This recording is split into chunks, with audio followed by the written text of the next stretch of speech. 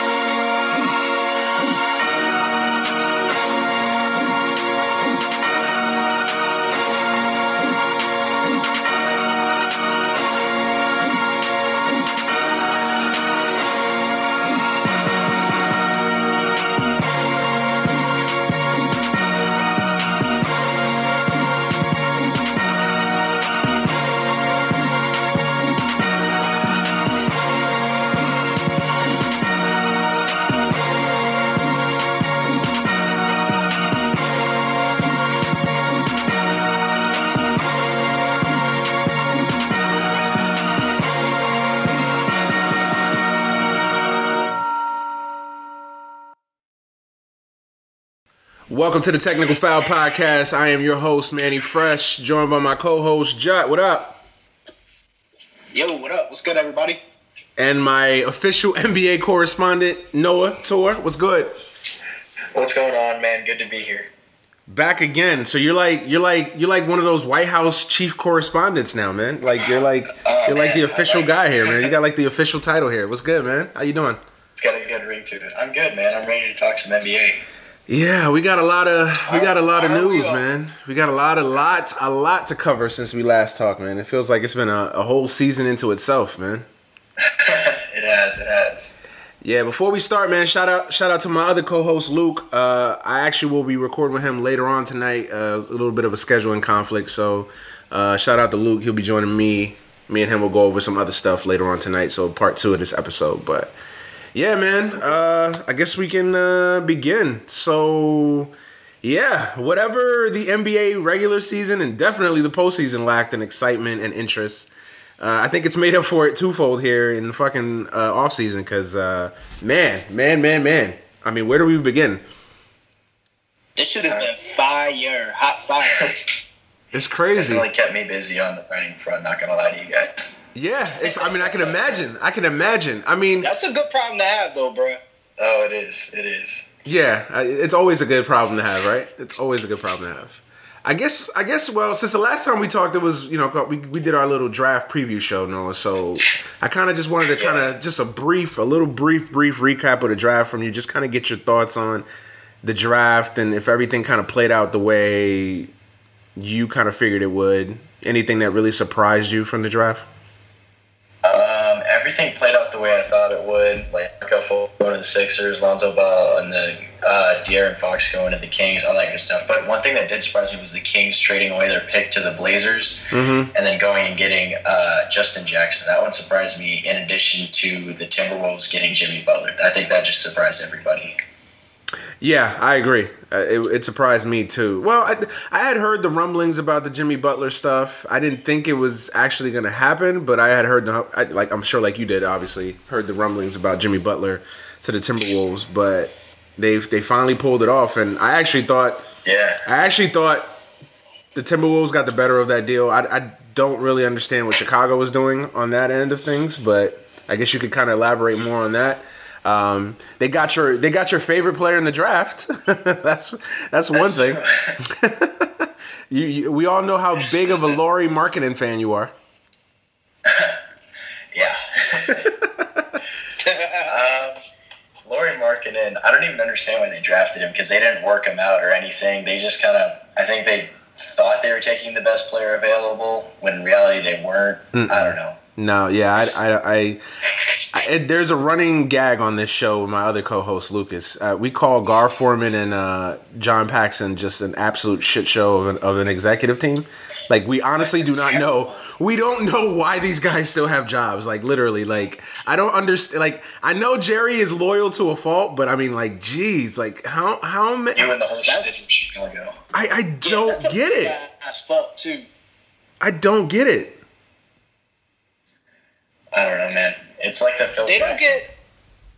get. Yeah, exactly. It's like, I don't know. I don't think that executive team gets talked enough, like, about how bad they are. Like, I think everyone glosses over the fact they're just like, oh, it's Chicago, but like, if you go back like a couple of years, like all the like terrible moves that they've made, like draft moves and picks and trading away picks and players, like, it's been really shitty. They got super lucky with Jimmy Butler because if not, they'd be in the bushes with the fucking Kings right now if it wasn't for that. Well, also, you know, letting Thibodeau out the door. I mean, geez. I mean, look, Thibodeau has his faults. I'll be the first to admit it. But Thibodeau's a hell of a coach, and to basically let your personal, he just runs his players into the ground, though. That's the only thing. Yeah, What they wanted to do was like they just wanted to start running pace in space, and so that's why they got rid of Thibodeau, which was like, I understand it because that's kind of where the league is going. But then they got Fred Hoiberg, who's a good pace and space coach. But then the players that they had, then they got Wade and Rondo. Like, those are not going to be good pace and space. Exactly. I completely agree. And plus, Hoiberg is yet to prove that he's really an NBA coach. I loved him in college. I thought he was a great college coach. I haven't seen much in the league yet. Now, granted, he hasn't had quite the talent around him to be successful. I get that, but I don't know. The jury's still out on Hoiberg as far as an NBA coach, in my opinion. But not to kind of dwell too much on Chicago. But yeah, so basically the draft kind of played out the way you expected it to be, kind of mostly. Yeah, for the most part, I think it did. What do you? So my co-host here, our friend here, Justin, is a Celtics fan. So yeah, he was a little iffy on the Tatum pick at first, but I don't blame him. all right. So let me get your thoughts on that. I love the whole scenario. Well, here it is. I love that you know I'm a Duke guy, and I love the Tatum pick. Obviously, I like Jason Tatum a lot. I think he's, to me, if you're asking me right now who's the better player, I think Jason Tatum is the better player than Josh Jackson. You know, I think you were surprised when I told you I did not love Josh Jackson. I thought he was the most overrated prospect in the draft, and A little bit. and then all the other stuff that he pulled after, you know, during the draft process, you know, refusing to meet with the Celtics, all that, whether you believe that stuff is true or not, whatever, you know, not working out for the Celtics. I don't know. I thought the Celtics, you know, ended up doing a good job by getting Tatum there. I think he helps them immediately. I don't know. What's your thoughts on that? I'm just not a big fan of isolation basketball in the first place. That's just not my thing. I don't know how it's going to translate because I saw his shot selection is not very good. Like during summer league, he was just kind of going ISO and taking a bunch of weird shots. But I think Brad Stevens will work with him, and I think he'll turn into a very nice player. Maybe better than Jaylen Brown. He's definitely got more offensive skill set than Jaylen. And I think on the point about the ISO ball, I think for a good point and a bad point about that, I think to an extent that's what Brad wants and needs for his team. Because if we look back at last season, really the only guy who can really create his own shot was Isaiah. So now our bench, we had the likes of Jonas Jerebko coming off the bench. You know, we just have anybody that when the clock winds down, we don't have anybody to get a bucket. And I think going back after Manny and I talked about it before the draft, just looking back, Jason Tatum will get you a bucket. So I think like that's a point about the isolation, but I think it could be a bad thing. But they say he's got a basketball IQ, so I think that end up helping him just in Brad Stevens' system, allowing him to get good looks. I think that's going to help the shot selection a little bit too. Because he doesn't feel like he has to be the guy, you know what I mean? Yeah, no, I know what you mean. I got you. Yeah, it's a good point. And also, he was out there looking like trying to be like Kobe, just chucking up. Well, it's summer league. It's summer league. You gotta. Yeah, it's summer league. So you gotta take it. Yeah. I think that's you guys both make great points. I think the thing that kind of helps, I think, Tatum is that, like you said, he's not going to a situation where he's not going to the Kings and he's got to be the guy from day one. You know, he can kind of work on being that more efficient player than having to be the guy every single night to carry the load. So I think that helps him. I mean, I just think for what the Celtics need, I think they needed Tatum more than they needed a Josh Jackson, because I can make the case that they already got like 3 or 4 Josh Jacksons on that team easily. So I think Tatum was a good pick for them. But yeah, so I think we all agree that the draft kind of played out mostly the way everybody kind of expected it to. No real surprises. Never mind. I do have a surprise. I still cannot believe the Knicks passed up on Dennis Smith. Well, it's a twofold thing. I can't believe that the Knicks let Phil Jackson run their draft, knowing they were going to can him like 3 days later, and then still pass up on Dennis Smith. I just cannot fathom that. Help me understand, Noah. Maybe your NBA expertise will help me understand a little bit here. What they were trying to do is they were trying to get in Tilica because he's a good triangle point guard, and then Cam Jackson, and then it's just kind of down the gutter. I don't know what they're going to do anymore. Thank you. That's so reassuring. Thanks. You and the entire tri-state area has no idea, man. Well, look, here's the thing. I think. And I still can't pronounce his name. I'll just call him Frank. I think Frank is going to be a nice. I think Frank's going to be a nice player. I really do. I think he's got the. I haven't seen him play, so who knows. But I think he's got the makings to be, at the very least. You and Phil got something in common. Yeah, well, God only knows. But I think he's going to be a nice player. I think he's going to be a good player. To me, when you have an opportunity to draft a guy like Dennis Smith, a game changer potentially at that position, I just think you have to draft Dennis Smith. I don't understand. If everything is equal, how do you get away? You have Dennis Smith right there in your lap, and he fell, because I've said it before. If this was any other draft, Dennis Smith is a top 3 pick, and he's falls to you at 8. He's at 8. He's right there. And I don't know. That surprised me, because even I had heard the rumors that the Knicks love Nikola. I can't pronounce the name.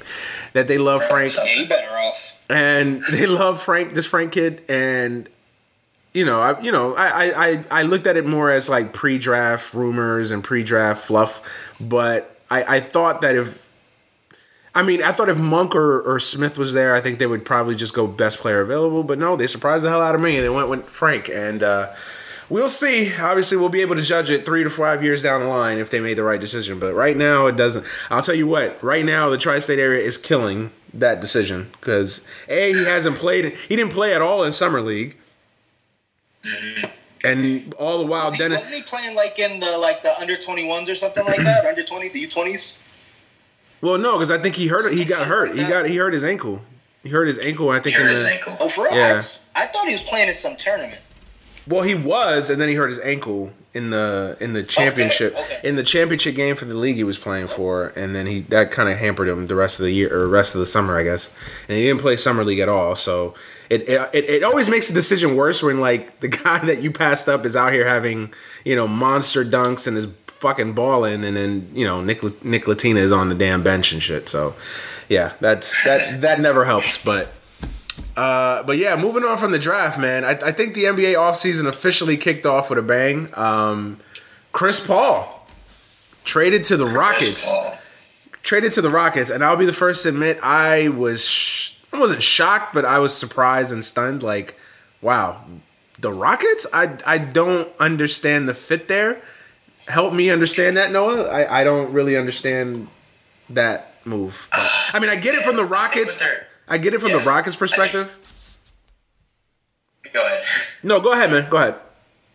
I think what they're trying to do is bring some mid-range ball handling and some ball handling to their team, because like they didn't shoot any mid-range shots, and Chris Paul's like the master of mid-ranges next to DeRozan, but he can hit from anywhere basically. But right. I think what they're trying to do is do a dual ball handling system. I don't know how well that's going to work, but they're going to get Chris Paul's probably going to be handling the majority of it, while James Harden can still. You can run the offense through Harden, obviously, but they're also going to run it through Paul. I just don't know how it's going to work because they're also going to have to have someone take the final shot. It's just going to be a weird dynamic. Justin, your thoughts again? I think they're both super ball dominant guys, and like I don't put it past D'Antoni to be able to make it work offensively, but just that dynamic that you mentioned, both those guys are going to want to take that last shot, know, and I'm just worried about like ball movement and spacing because they're both like in each other's way, kind of like a black hole. Like Chris Paul likes to dribble. Like you even heard like Doc Rivers throwing shots at him about, ball movement and shit like that. And then, Harden is Harden. He's going to want to take a shot when he gets the ball. So they're going to have to learn how to play together like quickly because the West is not going to stop for anybody. You know what I mean? Mm-hmm. Yeah, I was perplexed by that move. Because I don't know if the Rockets are better. Are they better? I guess you could say they're better. They added Chris Paul. Say what you want to say about Chris Paul. I have my strong feelings on Chris. They gave up a lot of depth though too. Yeah, they gave up a lot of their depth, and I don't know if they're better. Like honestly, I can make the case that last year they peaked. They played better than anybody had ever expected them to play last year. I guess they're a little bit better because they got Chris Paul. But are they that much better? And again, the point is you've got basically two ball-dominant guys. They're not great defenders to begin with. So the defense, they weren't a great defensive team before they got Chris Paul. I can make the case they're a worse defensive team with Chris Paul now. I just don't understand that move. Maybe I will down the line, but. They went and got Luke Mbah-a-Moute. That was a good addition. Then they got PJ Tucker as well to help on defense. Yeah, they okay. Yeah, I forgot about the PJ Tucker move. I guess they're a little bit better defensively, but still not. I don't know. That backcourt scares me in a big spot. It really does. Yeah. That backcourt. If I'm a Rockets fan, I'm terrified of that backcourt in a big spot. But that was surprising. So, are you surprised? I guess I should ask it this way: Are you more surprised he went to the Rockets, or are you more surprised that he actually left the Clippers? I think I'm more surprised the Clippers moved him in the first place. Yeah. I guess maybe what they were thinking was that he is going to leave and they better get something in return for him. So I think it was probably a good move by them if he was actually going to leave because they got Lou Will in addition to Patrick Beverley and a couple of other guys as well. And I think that was a good move by the Clippers if he was going to leave. Yeah, I agree. I think that more times than not, you want to get something for the guy before they just walk out the door in most situations. And I will give Paul credit that at least he let them know, hey, I'm leaving. I don't want to be here. I want to go to the Rockets. Trade me basically. So at least that was a stand-up thing to do because he could have just bolted. So yeah. I guess that's a silver lining somewhere in there. But I guess we could talk about the Clippers a little bit. They re-signed Blake Griffin. Are you surprised that Blake re-signed? I don't understand why, from Blake's perspective. I get it. He wants to live in LA. Who doesn't, obviously? But I don't understand it because to me, I think that team is barely a 500 team. I don't think that team has a chance in hell to really be any good. I know they got some pieces back in the Chris Paul trade, but say what you want to say about Chris Paul. Chris Paul is what made that team go. What is that team now? They're something. That's the best that I can say right now. Blake Griffin's now the focal point of the offense because I think they can run the offense through Blake Griffin because he's such a good passer. Yeah. And I don't know. They'll try to make it work through Blake. And I think the reason he re-signed is because he can get more money and he's the focal point of the offense. So I think it was kind of a no-brainer for him. Yeah. Yeah. Yeah, especially with his injury history, too, because, a lot of GMs are going to be... it's Blake Griffin. He puts asses in seats. But I think that's a good point. He's not going to ever find himself in that situation where he can get all those things that he wants, essentially. Yeah. Your guys are right. I mean, I just would have thought that I just honestly when I saw Chris Paul leaving, I was like, okay, here comes the mass exit. I thought he was gone. I thought he was gone. I was like, man, well, here comes the mass exit.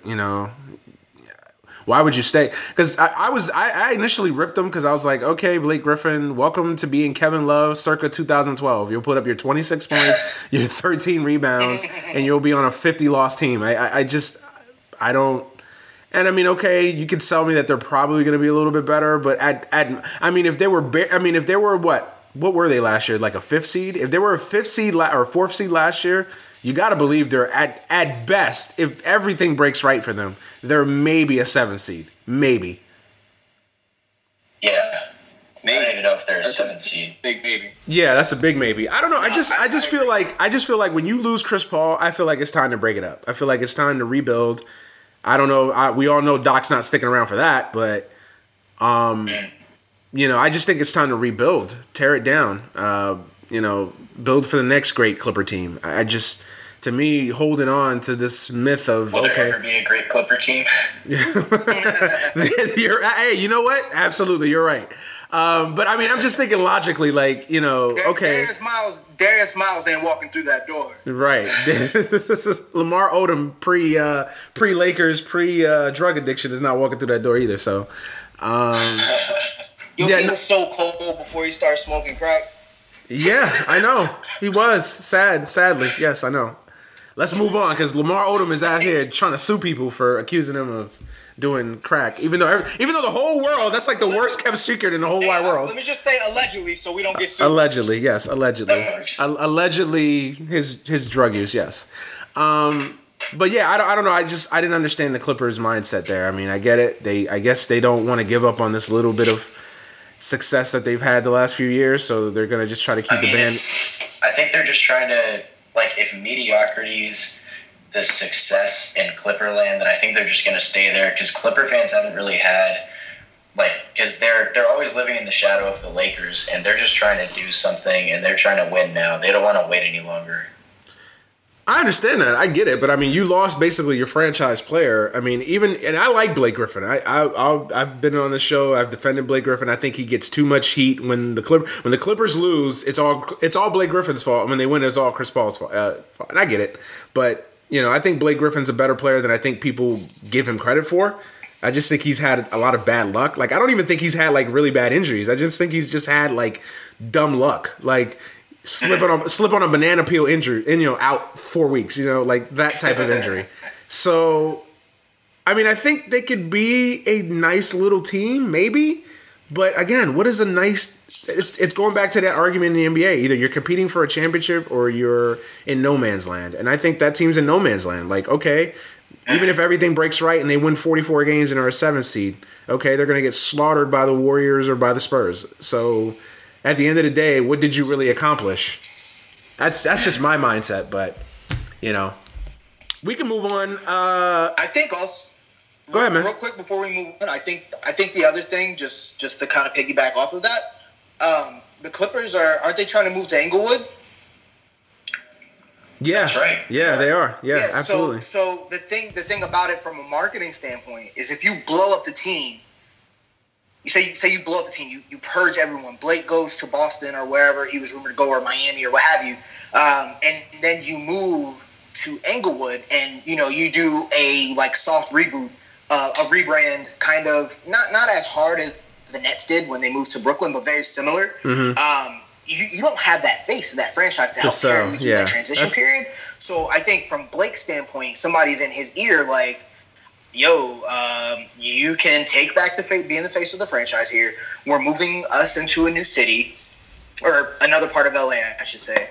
And we can kind of move out of the shadow slightly from the Lakers. So here's your chance to have the keys, carry this from a marketing standpoint and from an image standpoint, to kind of soften over all the injuries and all the whispers that Blake's not a team guy and things like that. So I think that really boosts up his image also. It's a good point. Yeah, that's a great point. I didn't even think about that. Yeah, they are moving to a new arena or a new area in LA. So. I try to look at stuff from a marketing standpoint too. I guess it's because my girlfriend's in marketing, so I hear about this shit all the time. So it's a big part of the business though too. Like it's like I was talking about soccer last night and like the money that gets spent. If you think of NBA teams and football teams, professional teams as businesses, and then everything makes a lot more sense. You don't think of them as teams where they have players, but the players are essentially the equipment that a team needs, that the business needs. If you have a construction company, you need backhoes and pavers and things like that. And essentially the players are this equipment that you need to buy the good shit to get the best results. You know what I'm saying? Oh, yeah, absolutely. Yeah. I mean, I think we all forget sometimes as sports fans, as writers, whatever, that, this is a business and that there is a marketing element to it. I absolutely get that. I think sometimes we get too hung up on the basketball side of things and don't really think on the business side of things. And I didn't even think, and I'm a perfect example. I didn't even think of the Inglewood, element there. I think that, they probably convinced him like, hey, you could be the face of the franchise on the Clippers and be the guy and blah, blah, blah. So, yeah, that's a good point. Noah, so what is the biggest news in your opinion and we'll get to the Kyrie stuff, trust me, because there's a lot of things to talk about in that. But besides that, what is the biggest thing to transpire early in the NBA offseason, in your opinion? Honestly, just the biggest news in general is all that Gordon Hayward stuff. Like, it came out, Chris Haynes leaked he was going to Boston, and then all these tweets came out, no, he's backed out, all this is happening. And all of that was just so that he could release his article on the Players Tribune saying he's going to Boston. Like that was a lot to handle. yeah, that was interesting. Doug, I was refreshing Twitter so fucking quick. I wasn't even like super pressed for Gordon Hayward. Like if he came to the Celtics, cool. I think it really mattered. Honestly, to me, the biggest thing was people would shut the fuck up about Danny Ainge. That was the only thing that I cared. Like, that's the only thing that I really cared about, like, as a fan, because people that don't follow the team, like, everyone has their opinion about sports, and I think Danny Ainge is a pretty good GM. He got lucky with the KG trade and things like that. But overall, I think, he's done a pretty good job building this team here in Boston. They're obviously ahead of schedule with the rebuild. As I've said, many, many times, I think they really just got fucking lucky. But ultimately, I was like, man, if fucking Gordon Hayward goes to the Heat or stays in Utah, or even if he stayed in Utah, I think most people will be like, they've got a little something built in there with Gobert.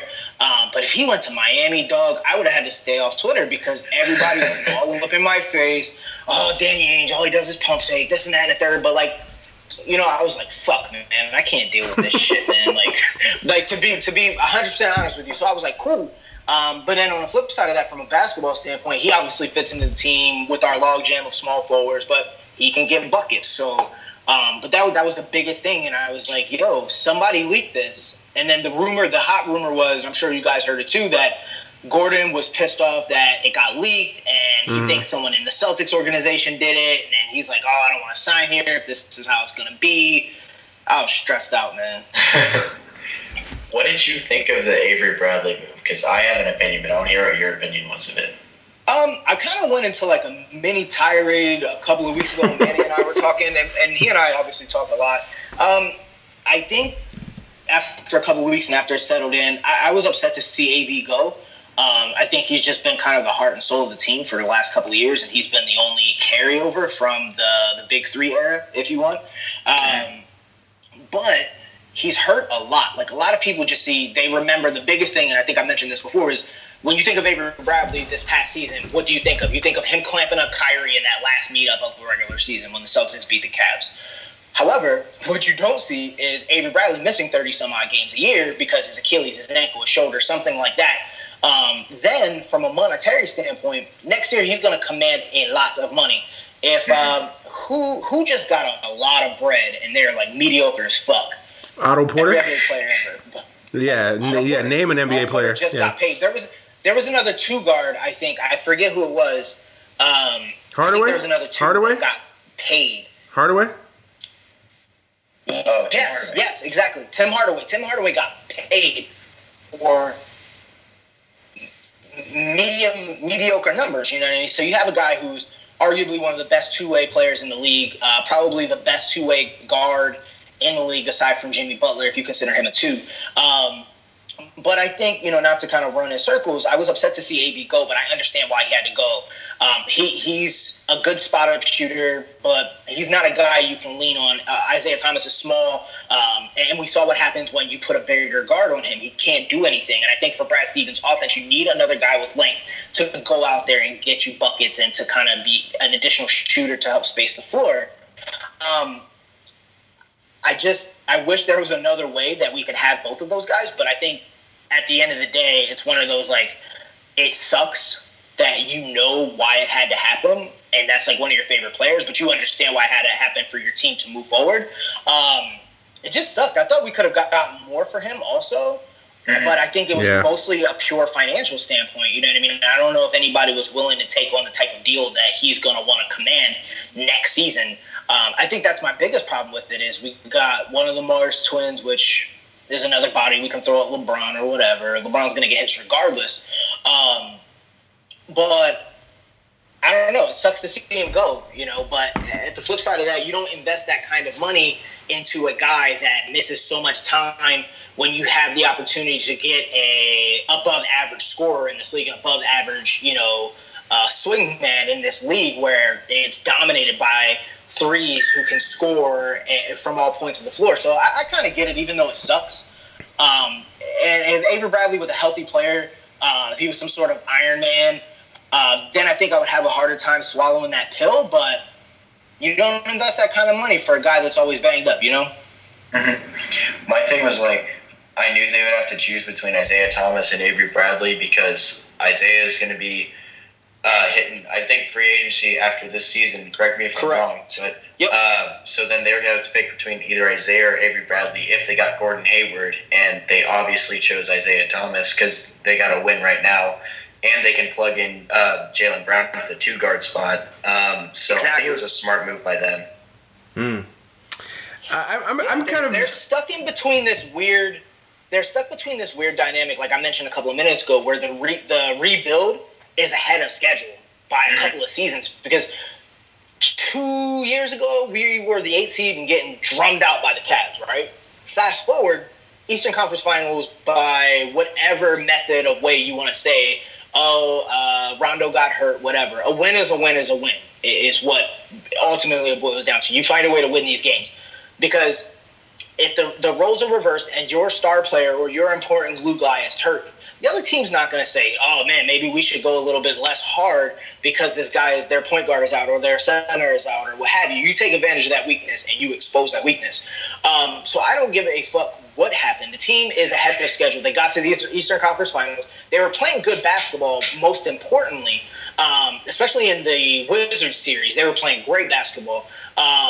So I don't see how you could really fault them. And Isaiah, I think, has more value, even being a couple of years older and being a small guy. But, what did he was fourth in the league in scoring this year or something like that? Yeah, I think it was third. I think production. I think it was third or fourth, yeah. And I don't care about this. The first thing, and this is the thing, is that a lot of people were like, oh, Isaiah Thomas doesn't play defense. A lot of stars in the league don't play defense. So why are you single out one guy for that? Mm-hmm. And he's 5'8". I mean, I'm sorry, he's not gonna be Stacey Augmon out there. I mean, come on. Yeah, so I'm kind of in between on both of you guys with the Avery Bradley trade. I get where Noah's coming from. They had to pick between him and Isaiah. Obviously, they made the Isaiah Thomas. I just didn't like the return they got. I thought they could have just got a better return for Avery Bradley. That was my biggest thing, because I was like, well, Avery Bradley's a very good player, and he's a winning player. And I think that alone should get you, much more of a better package than they got. To me, they kind of just got throwaways in that deal. I didn't really understand that deal. It felt like they were just trying to get. I think the kind of trade it felt like they were just trying to get rid of him instead of just trying to really get a piece back for him. It was kind of a money move. Yeah, it felt like a salary dump, and you never want to feel like it's a salary dump, because then it kind of cheapens the player. Oh, we don't really like him, or we didn't really think that much of him because hey, we got Marcus Morris.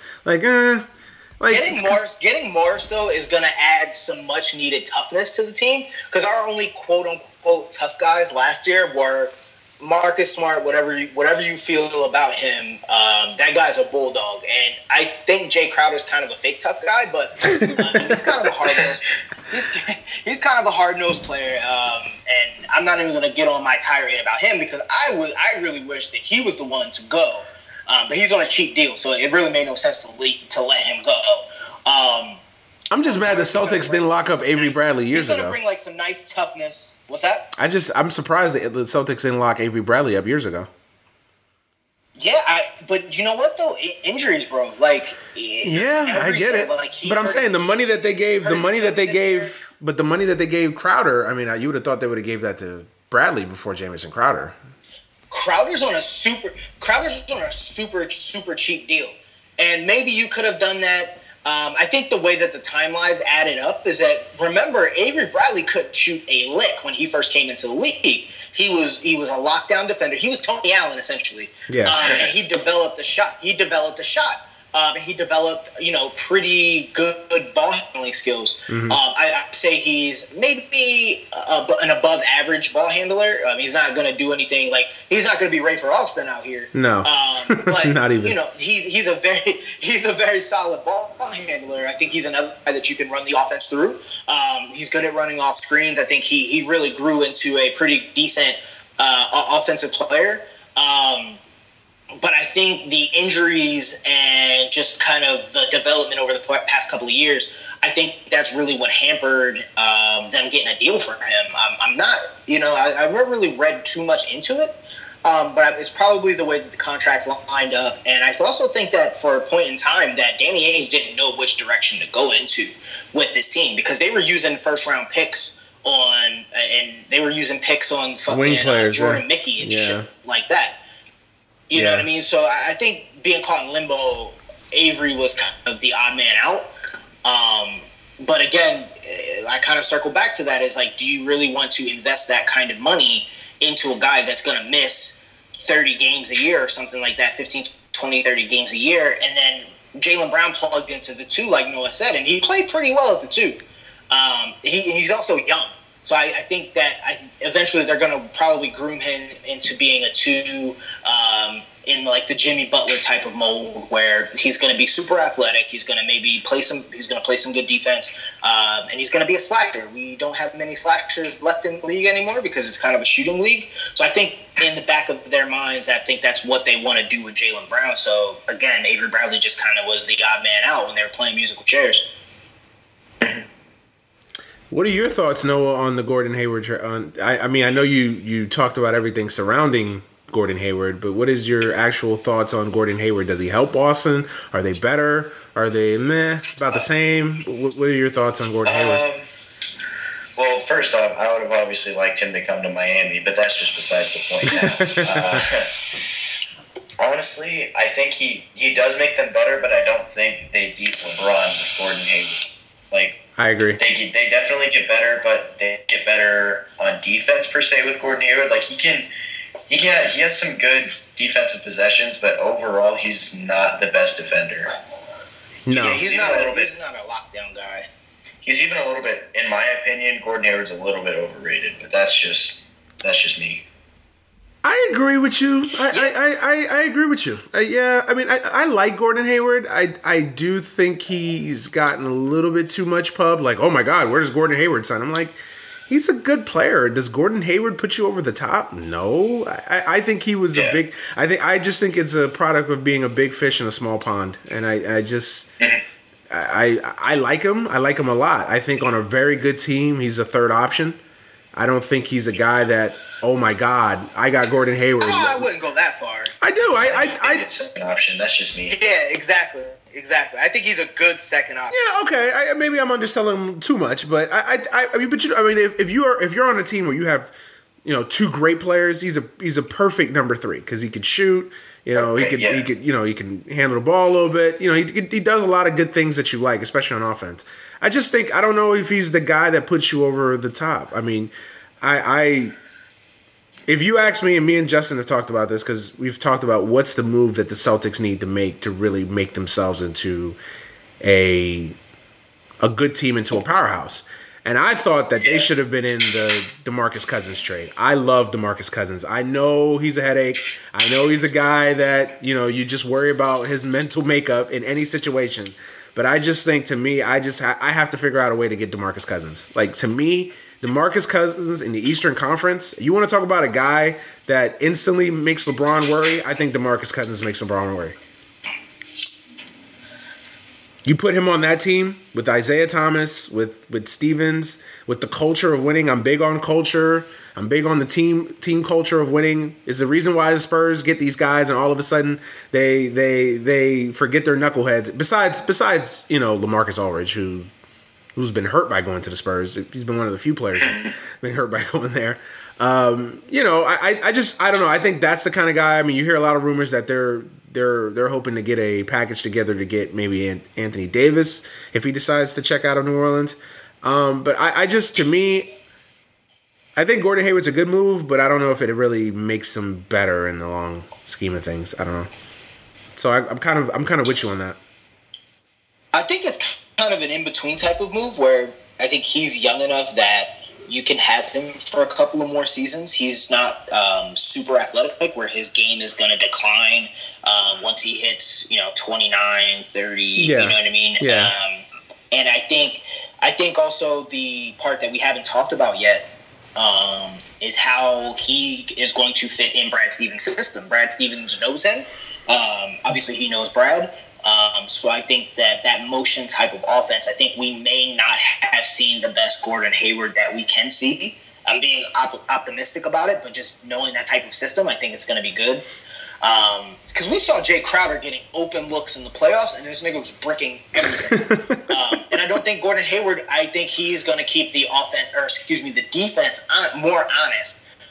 And that's going to give Isaiah just a little bit more slack. They can't throw the bodies at him.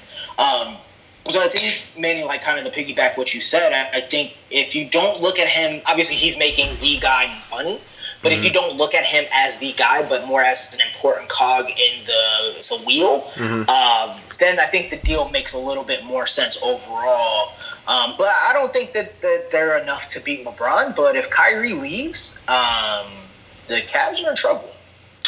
So I guess we, let's not blow the lead here. I didn't mean to. No, it's cool. Good. That's perfect radio there. We transition. Kyrie wanting out of Cleveland. I'll give it to the NBA writer here himself.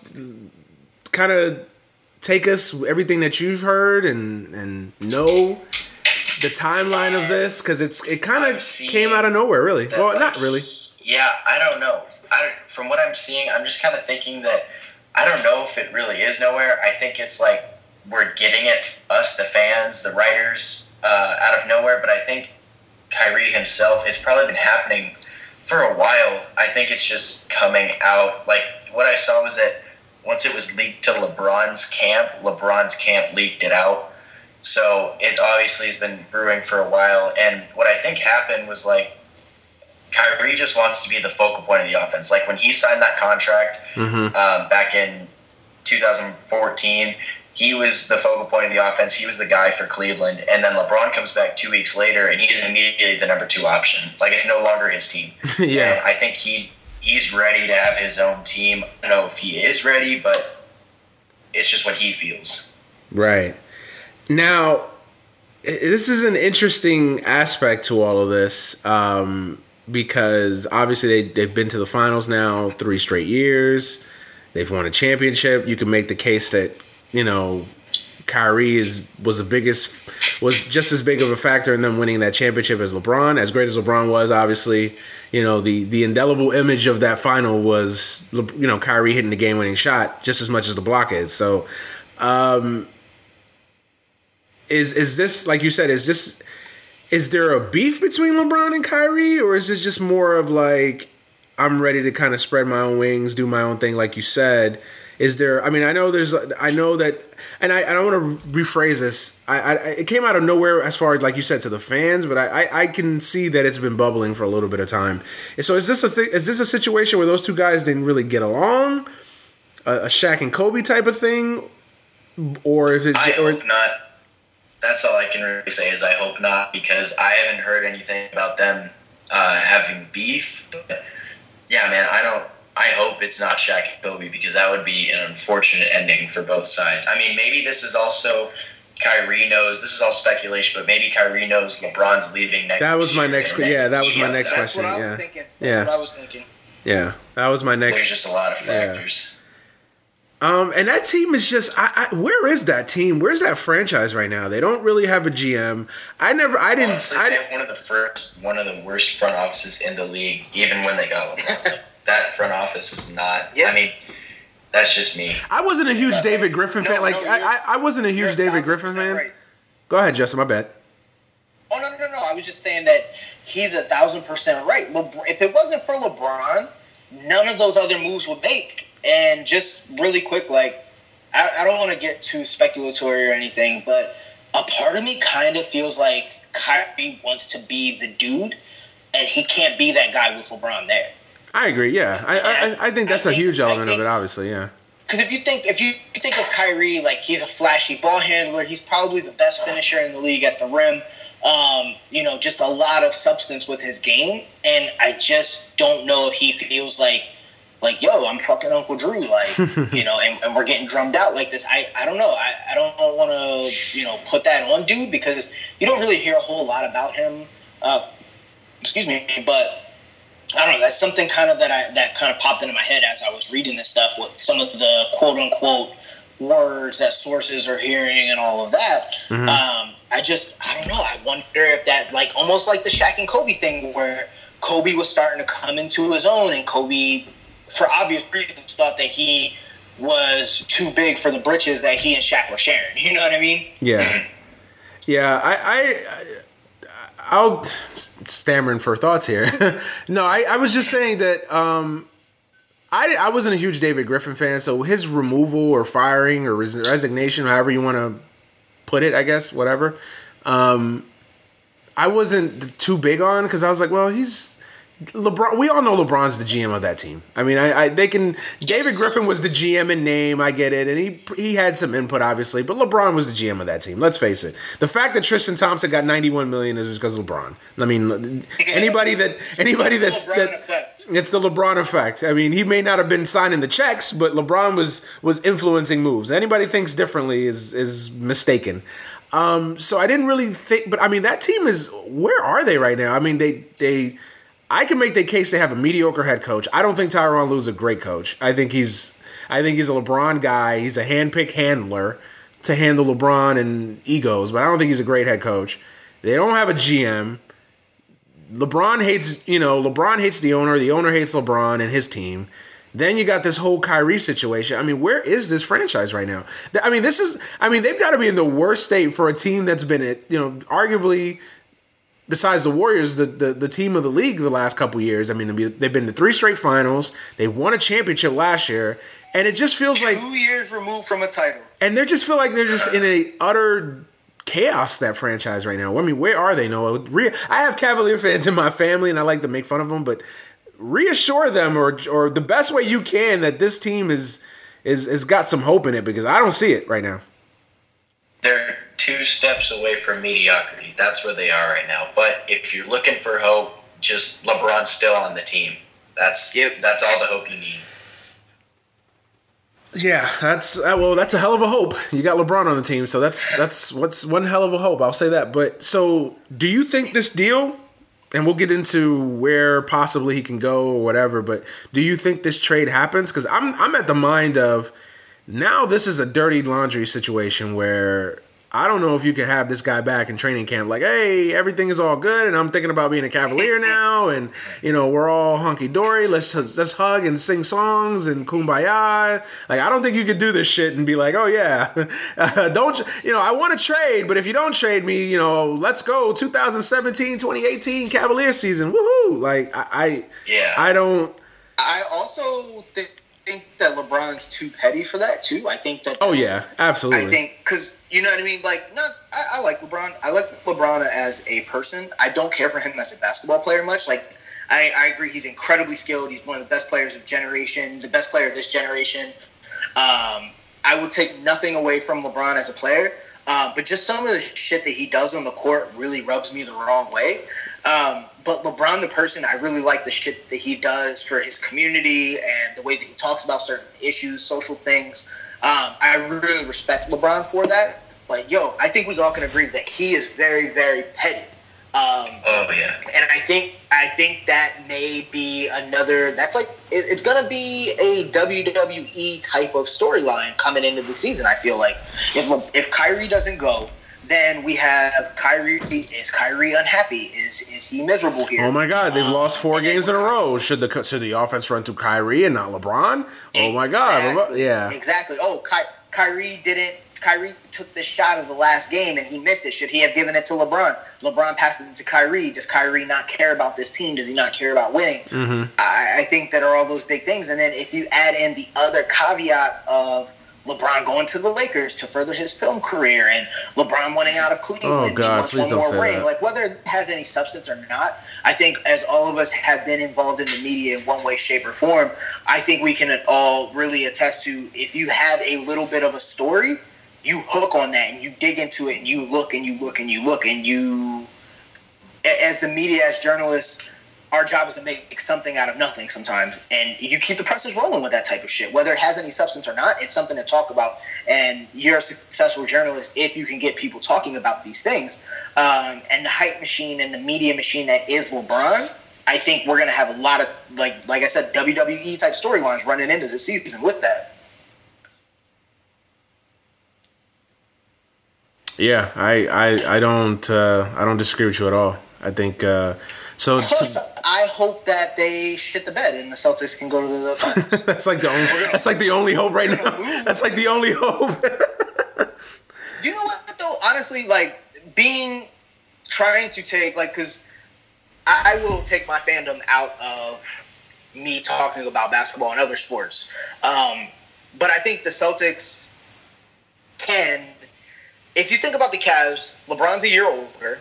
The team they don't have a GM. They have obvious flaws. Everyone's a year older. That's another year in the system, quote unquote, that Tyronn Lue has that was or wasn't working depending on what was going on that point in the time. There's a lot of personalities there. So I think if there is internal type of struggle, that shit translates out onto the court. So I think if the fact that I just don't think they're that good. Go down, I mean, be honest. I don't think they're that great. I mean, they're a good team. They're a 2-man team, basically. They're a 2-man team. I mean, they've got some nice players around, but for the most part, that's a talent. That's a 2-man team with a hodgepodge of just pieces together.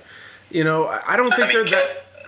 Kevin Love, Oh yeah, I like to rip Kevin Love because Kevin Love is fun to rip sometimes. But yeah, I forgot Kevin Love. But outside of those three, he's been neutered playing on that team. He has, but outside of Kevin Love and Kyrie and LeBron, obviously, I mean, what is that team? That team's not that great. That seems like this powerhouse team that you just think of like, wow, the Cavaliers are great. I mean, they're a 3-man team, and the rest of it isn't. They don't have a bench to speak of. J.R. Smith is good when he wants to be. When he's on, he's good. When he's off, he's horrible. Iman Shumpert still 8 years in the league and he still doesn't have a jump shot. What is that team? I mean, Richard Jefferson, okay. Channing Frye, okay. I mean, if that excites you, I mean, they're good enough to bum rush the East every year, but are they a great team? No. So I think that if any team and the fact that the East has just gotten worse, if that's even imaginable, the East has gotten worse. I don't know. The best way that I can explain the Cavs, and this is going to be in my typical fashion, where it's going to be y'all remember the Temptations movie that came out on VH1 way back?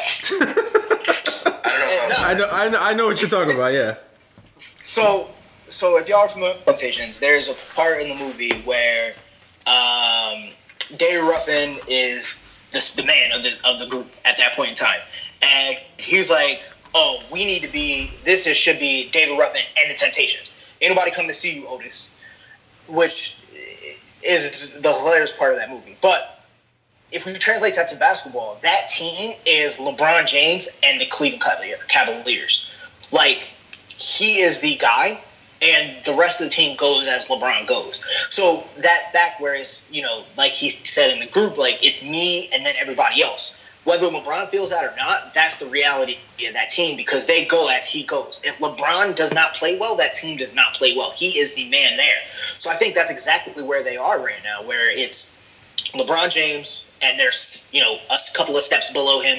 There's Kyrie, then there's a huge gap in talent. Yeah. And I just don't think that that's sustainable.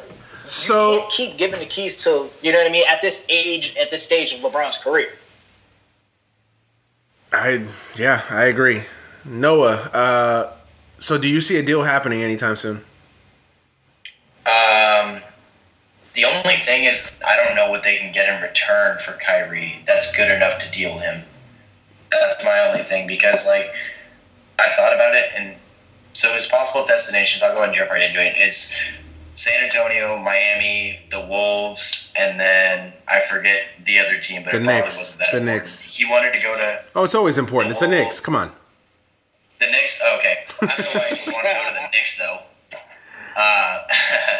So he's got... On the Wolves, he wants to play with Jimmy Butler. Maybe Jeff Teague and a pick is what they can offer him. I don't know what the Cavs can get from them. The Heat... They can give up some young guys, but then again, the Heat probably don't want to part with any young guys, and Pat Riley really wants to run this core back and see what they can do. And then the Spurs, I don't know what they can offer either, except for maybe like some picks. But then my other thing is that that's Kawhi's team and Popovich's team. Like Kyrie's going to be a number 2 option again, so I don't know why you'd want to go there. I just don't see anything happening. I heard, and whether it's a good move or not, but I heard that the Suns were going to try and make a play. I saw that. But I would almost have to guess that they'd have to give up Devin Booker. But can you imagine offensively a Devin Booker, Kyrie Irving backcourt? Oh, that would be amazing. That'd be sick. And they give up as many points. Yeah. I think it's funny thinking about like maybe having baby LeBron play next to LeBron. That would be something. Listen, how about I think Minnesota offers the best package because if I'm Cleveland, well, give us Andrew Wiggins back. You want Kyrie? That's true. If you want Kyrie, well, we'll give him to you. Wiggins for Kyrie, straight up. I mean, I'm sure you have to make some kind of salary matching effort as well, but Wiggins is up for an extension soon. Kyrie's Kyrie for Wiggins. That to me, I mean, if you're looking at realistically a package that would work, because to me, I agree with you. They're not going to get fair value.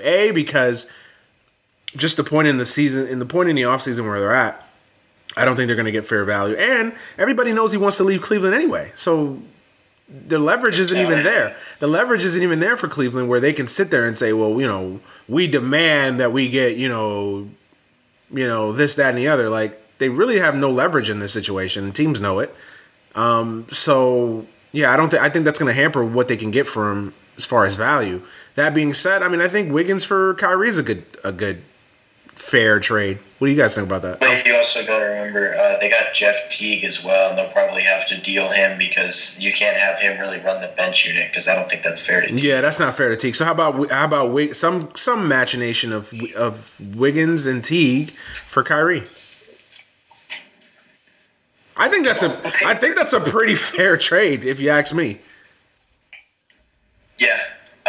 My only thing, I don't even know. Because Wiggins is in talks right now to get the possible max, I think it's like a 5-year, 146. 146, yeah, extension. something like that. Yeah. I don't know, 6 year. No, it's like the 5-year extension. Yeah, like it's like 100 and something million. Yeah, something like that. So the Cavs are going to have to give him that, and the Cavs are already strapped for cash. So I don't know if they'll even be able to do that. Yeah, I'm just thinking from the standpoint of they can kind of get a do-over on a trade that we can make the case that they should have never made, Wiggins for Kevin Love.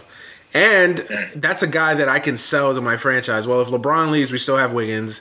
We still have somebody here to kind of sell the team on, as opposed to, the mass exit that potentially could be when if LeBron leaves, and if Kyrie obviously ends up being traded or wants to leave or whatever happens with Kyrie. So I don't know. I think that to me is the best possible deal that they could possibly get. Because I mean, again, what are the Knicks going to give up for him? Carmelo? That's not a fair deal at this point in time. What are the Spurs? What are the Spurs realistically going to give up for him? They don't have anything to really give up for him, unless Cleveland's got a hard on for LaMarcus Aldridge. I don't see that. So yeah. I just honestly I don't see a package that works. So that's what's got me thinking that I think they're going to hang on to him through the season, because realistically right now, I'll say this, I don't think they're going to get a package even during the trade deadline in February either. Like who's going to really give you something that you want? Because realistically, you got to get at least a player. This is what makes Cleveland's situation so interesting, because if you trade Kyrie, you still have LeBron. So if you trade Kyrie right now, you still have LeBron. So that means you have to put some kind of a team together to appease LeBron in some sort of way for this season, because you still got a season of LeBron. So you're going to have to get rotational players back. And if you're thinking about the future element, you have to get some kind of picks back. And I don't know what team is in better position to offer you that right now. Like I said, Sacramento was actually putting together an offer for Kyrie. I believe they were going to include De'Aaron Fox and somebody else for Kyrie, possibly. Really? Well, I didn't hear about it. Wow. Okay. Well, I didn't hear about that. That would actually be a pretty good deal. Yeah, that's yeah. I haven't heard about that one. That's a good. I don't know how much Kyrie wants to go play in Sacramento, but yeah, that's a good deal for the Pantheon of cities. Sacramento ain't much better than Cleveland, so it's kind of a lateral move so far. Yeah, you're right. And you asked why would you want to play in New York? I mean, it's just Kyrie is close to home. He's from Jersey. Going to the Knicks, he can, they could sell him as, Kyrie's home to save the Knicks, that sort of thing. And I think that the Knicks, I mean, look, and I'll get to them in a second, but it's still Madison Square Garden. It's still New York. That still has some cachet to it. Maybe not as much as what it used to have, obviously, but it still has something to it. But yeah, that Sacramento trade would actually work for me. De'Aaron Fox, maybe something else, or a combination of some picks in the future to get Kyrie. Yeah, I think that'd be a decent deal. I don't know. Somebody brought up that Wiggins idea straight up for Kyrie, and I liked it for some reason. I just okay, well, that actually is the fairest deal that you can, because you get a fair swap for each player. Honestly, I don't know. The whole Kyrie thing is interesting. It's really interesting. So if they hang on to him, so you guys would agree then, if they hang on to him, let's say they don't get a deal that actually works for him, they hang on to him, this is going to be a fucking soap opera all season long. You guys would agree. Yeah, it's going to be. Definitely. And before we let you go, Noah, just make some kind of sense. I got two things before we go. Make some kind of sense of this Carmelo thing. Are the Knicks finally going to put an end to this and just trade this man, or what is going on? We heard last week that the Rockets and the Knicks trade was getting close to being done, and then obviously the Knicks are having some reservations about the trade because they don't want to take on Ryan Anderson, which is understandable. Who the hell wants to take on Ryan Anderson's contract? The Knicks are stupid, but they're not that stupid. I don't know who they can take on for Carmelo to be traded, but then Carmelo's insisting that he goes to the Rockets. That's the one team that he wants to go to.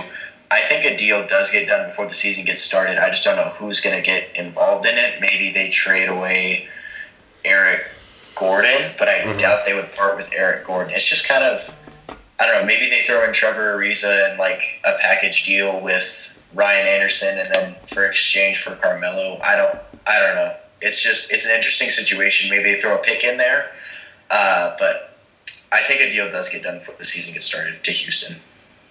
And to piggyback on that, Houston, if they get Carmelo, I mean, forget defense. They can talk all they want about how they want to play defense, or there's no defense being played there if they get Carmelo. And how does that even work? James Harden, Carmelo Anthony, and Chris Paul. How does that even work? So I think what the idea for it is Carmelo becomes a spot-up shooter.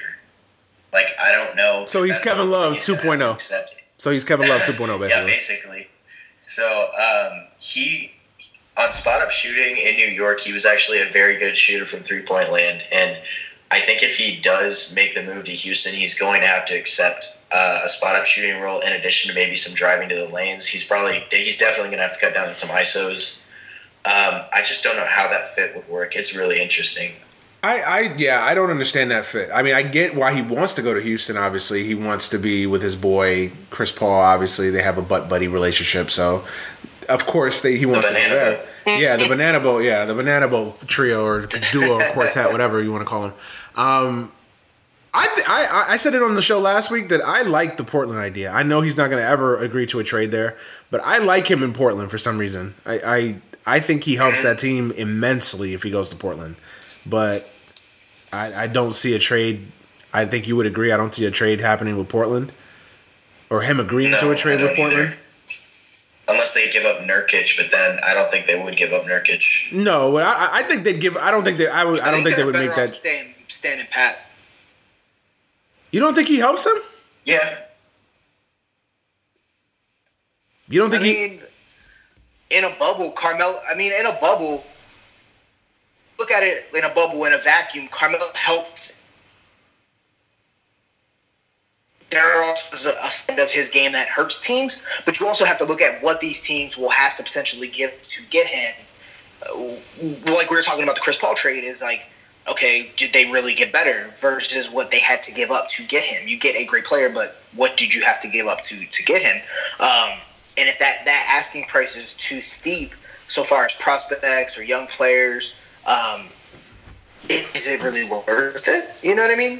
Yeah, I get it. In the I just think that if you're Houston, if you're looking at this completely just as a whole, you know, if you trade Carmelo to Houston, does Houston get that much better? Okay, they get a little bit better, but they're also weakening their depth significantly even more than the Chris Paul trade now, because they're going to have to potentially either give up Trevor Ariza, Ryan, some combination of that team is going to have to. They're going to turn into the next Cleveland. Exactly. That's amazing fucking point. Yes, exactly.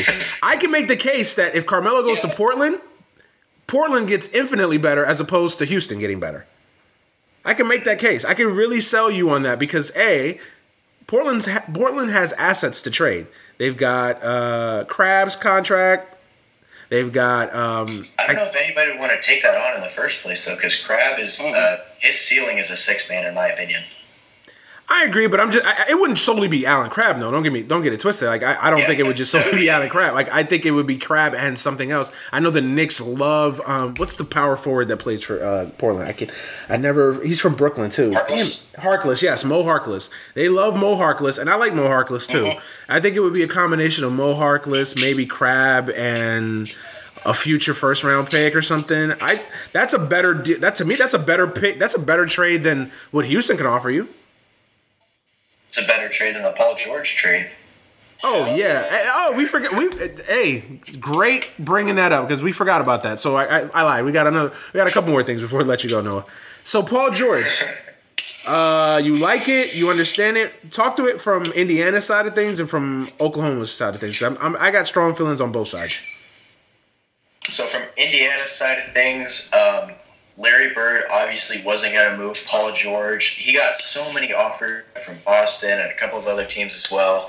And so he got fired. New GM came in, and he was like, we just got to move Paul George. So I think he just took the best offer that was available. And he took Oladipo and Sabonis and said, that's a dub for us. I actually saw something today. It was by Bleacher Report that there was a trade it was a 3-way trade between the Nuggets, the Cavaliers, and Indiana, like that 3-way trade that was going to send love to the Nuggets and Paul George to the Cavs. But it was apparently like all set in stone, and the Pacers GM backed out. Wow. So yeah, they said the Cavs were celebrating and everything, like they had just scored a huge coup, and then they were just like, nope, I think we're okay. Yeah. But from Oklahoma City's standpoint, I think that's I think they automatically get better because it's Paul George. They just needed another superstar to play with Westbrook. I think it's an interesting fit. I don't know how it's going to work. I don't know if it will work, but I think getting a superstar next to Westbrook is a dub.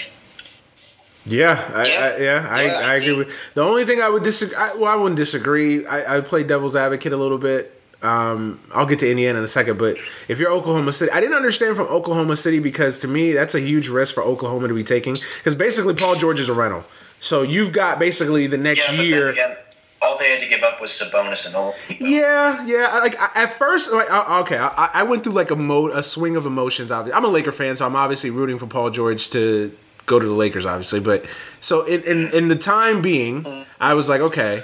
When I heard the trade, I was like, okay, that's interesting. Obviously, I think Pritchard's an idiot, first of all. That's my first thought.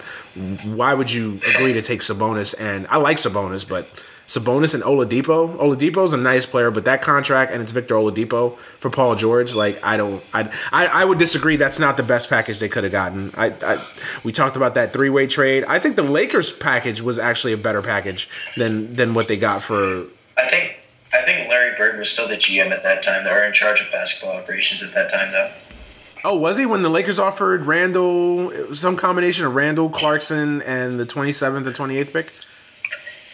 Maybe. Or, yes, during the draft, Larry Bird was still in charge. I believe. I might be tripping, though. Okay, yeah, I don't think he was, but you could be right. I don't know. I think it was. I think Pritchard was handling the entire. I think Pritchard's been in charge the entire offseason, if I'm not mistaken. I could be wrong, but I think Pritchard was the guy. Because I think Larry kind of checked out before the season. Was like, I'm done with this shit. But I think it's been Pritchard the whole way, if I'm not mistaken. But whatever. I still think. I mean, I'm not trying to be biased, but I even think the Lakers offer was better than what Oklahoma City got to give up. Because if I'm the Lakers, I argued this with Lucas a couple weeks back on the show. Like, if you're Pritchard, you've got it. Like, I'm trading my franchise away, basically. I'm basically trading. I'm basically punting till 2021, basically, if I'm the Pacers. If I'm saying, like, I'm trading my franchise. Pritchard was in charge. You kind of have to. Yeah, you're like, because right now I'm trading my franchise piece. So right now I got to get something back. There goes that element of marketing or whatever, where I can sell my franchise to season ticket holders. Can I sell Victor Oladipo and Sabonis? I mean, you could probably sell Sabonis. I don't think you could sell Oladipo. Kevin Love, I wasn't high on the Kevin Love going to Indiana because there was also a rumor that Indiana wanted Kevin Love, and I was like, if you're Indiana, why do you want Kevin Love? Like, what does he do for you? Okay, he scores 24 points and averages 12 rebounds, and what, you're 32 and 50? What does that do for you? To me, at least if you're Indiana, you can get a combination. Like, let's say if Indiana would have did the D'Angelo Russell trade, let's say, for instance, just for argument purposes. Like, if the Lakers would have gave Indiana, D'Angelo Russell and a pick, I could sell my franchise on D'Angelo Russell. I could sell my franchise on Julius Randle and the 27th and 28th picks. Like, those are young players. We can watch them develop here. We got them with Miles Turner. I can sell that. It may not be great, but I can sell it. Victor Oladipo, Sabonis, I don't. Okay, yay, I guess. I don't know how you really sell that to the masses, but from the other perspective, on Oklahoma City side of things, I was like, man, the Oklahoma City swung for the fences. Great, that's wonderful, but if you buy everything that you're hearing about Paul George, I don't buy that all of a sudden Paul George had an awakening and, oh my God, Kevin Durant called him and told him that Oklahoma City was this great place and blah blah blah blah blah. He's gonna opt out. Because if you love Oklahoma City so much, sign your name on a contract now. Why even go through free agency next summer and go through that? If you love it so much, sign right now. That's why I always laugh when guys say, what are they supposed to say? That, I really wasn't trying to come here. I got surprised and I got traded here. Like, I don't really like Oklahoma. He's not going to say that. He can always use that to his advantage, though, too, if he checks out. Yeah, exactly. But so that he doesn't look like the villain. Yeah, well, I never asked to come here. Blah blah blah. Yeah, I just thought that's a huge risk to take. Oklahoma City is not a team that is in position to really kind of make rental deals in a sense because they're Oklahoma City, they're a small market team, and the whole Westbrook situation still hangs over at the balance. So I'm like, okay, they didn't give up much for him, but if they lose him next year, then you're weakening your team even more, and you're less attractive to other free agents and to Westbrook himself. So I understand on the surface it's a win for Oklahoma City, but I don't think it's a huge win. Do you see where I'm coming from in that? Yeah, I don't think it's hard. It's hard to disagree with all of that. I mean, it puts Paul George in a certain predicament, and it really puts the Thunder franchise in a predicament where you not quite have a rehash of the original Thunder nucleus, but you have a very similar type of situation where, okay, do we keep this guy? We essentially gave up next to nothing. So you can. They kind of have the cards now, because if Paul George decides he wants to stay, great. You have, a team with a core of Russell Westbrook, Paul George, Steven Adams. And if he doesn't, you still have your picks. And, their, scouting department still is pretty good. So you could potentially build around Westbrook if he decides he wants to stay. So I think, not to say that they're in a no-lose type of situation, because ultimately we've seen GMs fuck everything up all the time. But I think they're in a pretty good spot where they can kind of play with house money at this point. Yeah, and Bill Simmons, I think, brought this up on his show a couple weeks back when the trade first happened, that they could always flip him at the deadline, too. Like, if it doesn't work out, if, Oklahoma City's struggling, they could flip him to a contender easily and get picks back. So that's what kind of initially I wasn't a fan of the trade on both sides, but then I kind of got on board, and I was like, okay, I can kind of see, because if Oklahoma City's smart, they can always say, well, if they just get reassurances, now of course if they're like 40-10 at the All-Star break and at the trade deadline, and of course they're not going to trade Paul George, they're just going to run with it.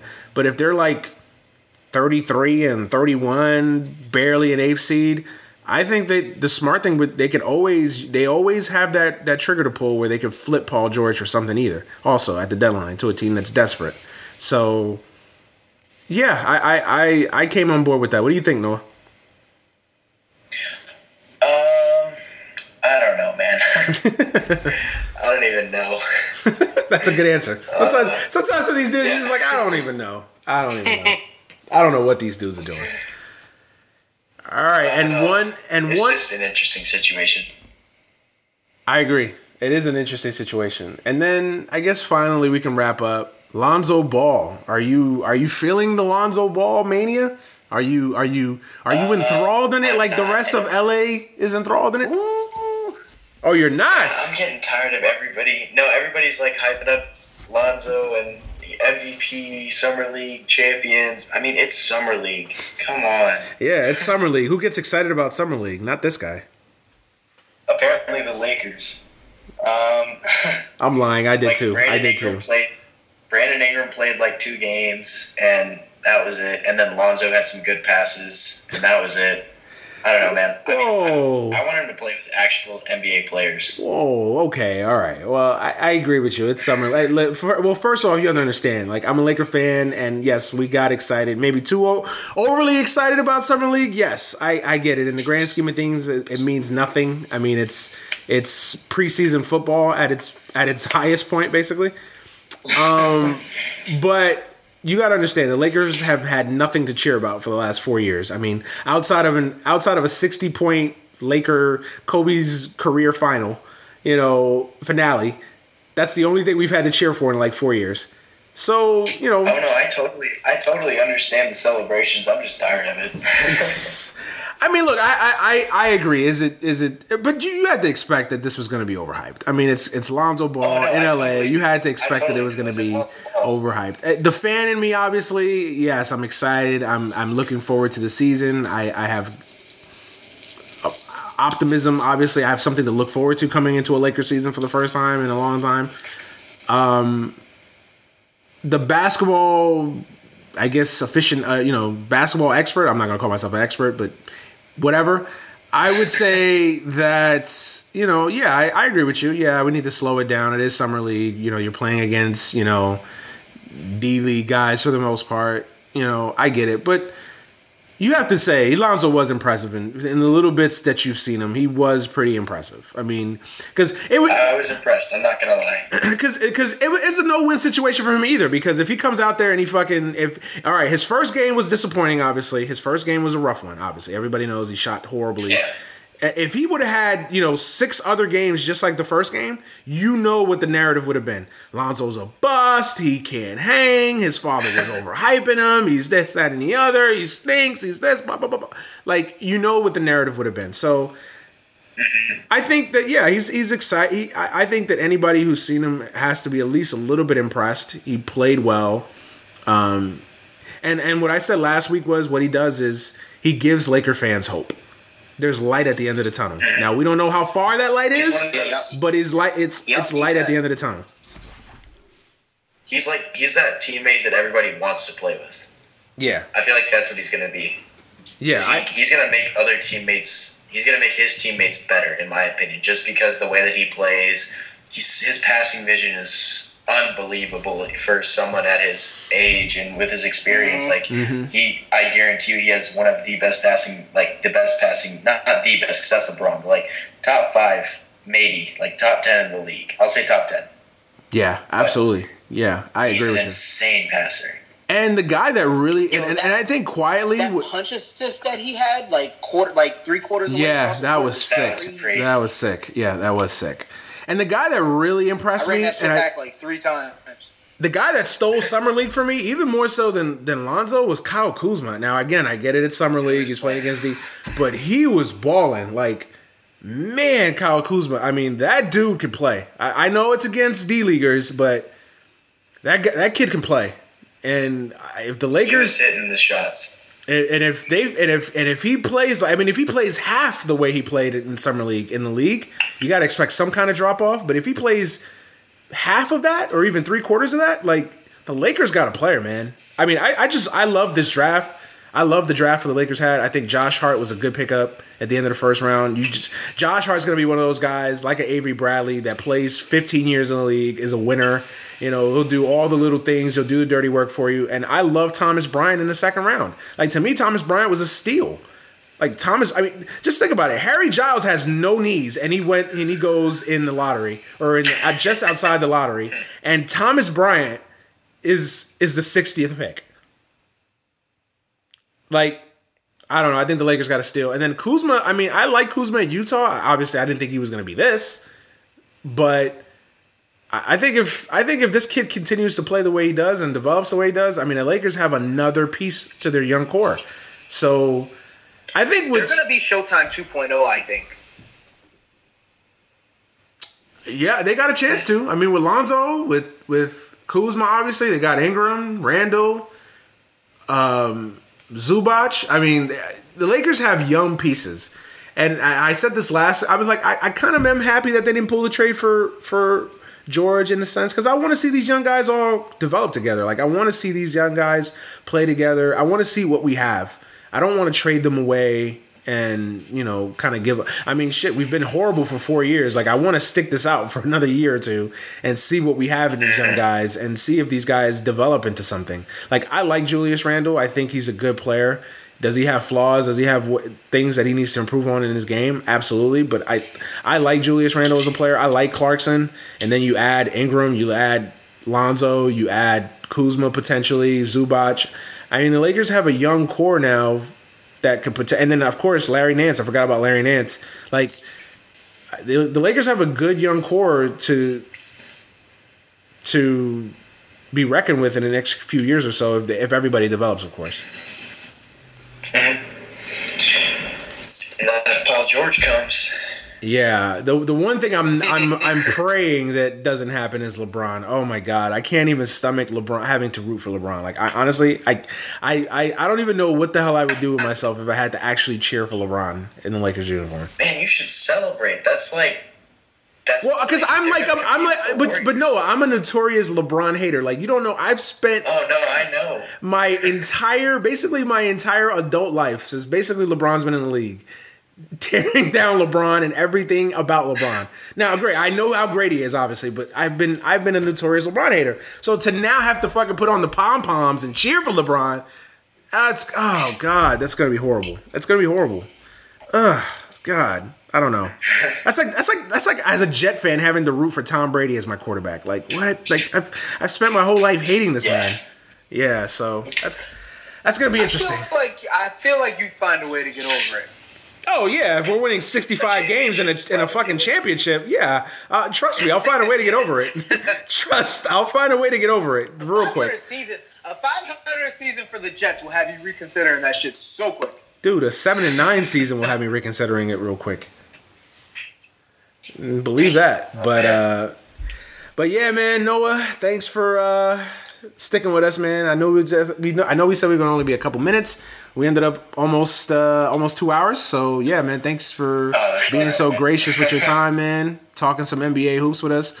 Before you go, man, let us know what you got going on. And also, I wanted to congratulate you, man, on a new position you got. So just let the fans know everything you got going on. Let them know everything about that, where they can find you, where they can read your work, and all that good stuff, man.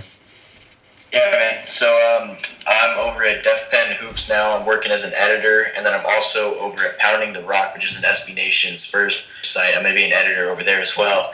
And got my plate full along with a Heat website over at SB Nation, Hot Hoops, going over there. I had my first piece go up yesterday about Kyrie and how he fits with the Heat.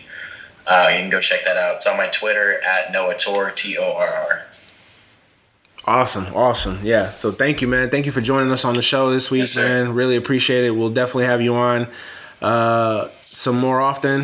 Yeah, man. Good luck and good health and all that good stuff, man. Thank you for joining the show, man. For real. Yes, sir. And for the rest of all, man, I'll be back sometime this evening with Luke. We'll cover some other things. Definitely get into the whole Kirk Cousins situation with the Redskins. We all know he's a big Redskins fan, so I'm definitely trying to get his insight on what the hell is going on with that situation. But yeah, man, Justin, as always, man, thank you. Oh, no doubt. Always a pleasure to be here. Real quick before we go, everybody that has Netflix, go watch Last Chance U. The second season just dropped. If y'all haven't watched the first season, it's very, very, very good. It's about a junior college program in Mississippi that turns out NFL talent, basically. If y'all remember, DeAndre Jordan was the quarterback that punched that girl in the bar a couple years ago. Yeah. He's their quarterback this season. Dope series. Go check it out, guys. Okay. I don't get paid by them, by the way. So shit, we need to, right? Damn. But yeah, go ahead and check out Last Chance U on Netflix, man. Definitely. And as always, man, thank you for listening, for subscribing. It's always just truly an honor and humbling to see how many people listen and support the show. So as always, man, just thank you. Thank you. Can't say it enough. So for my co-hosts, Noah and Justin, man, I am Manny Fresh, and I am out of here. Peace. Later. Peace out.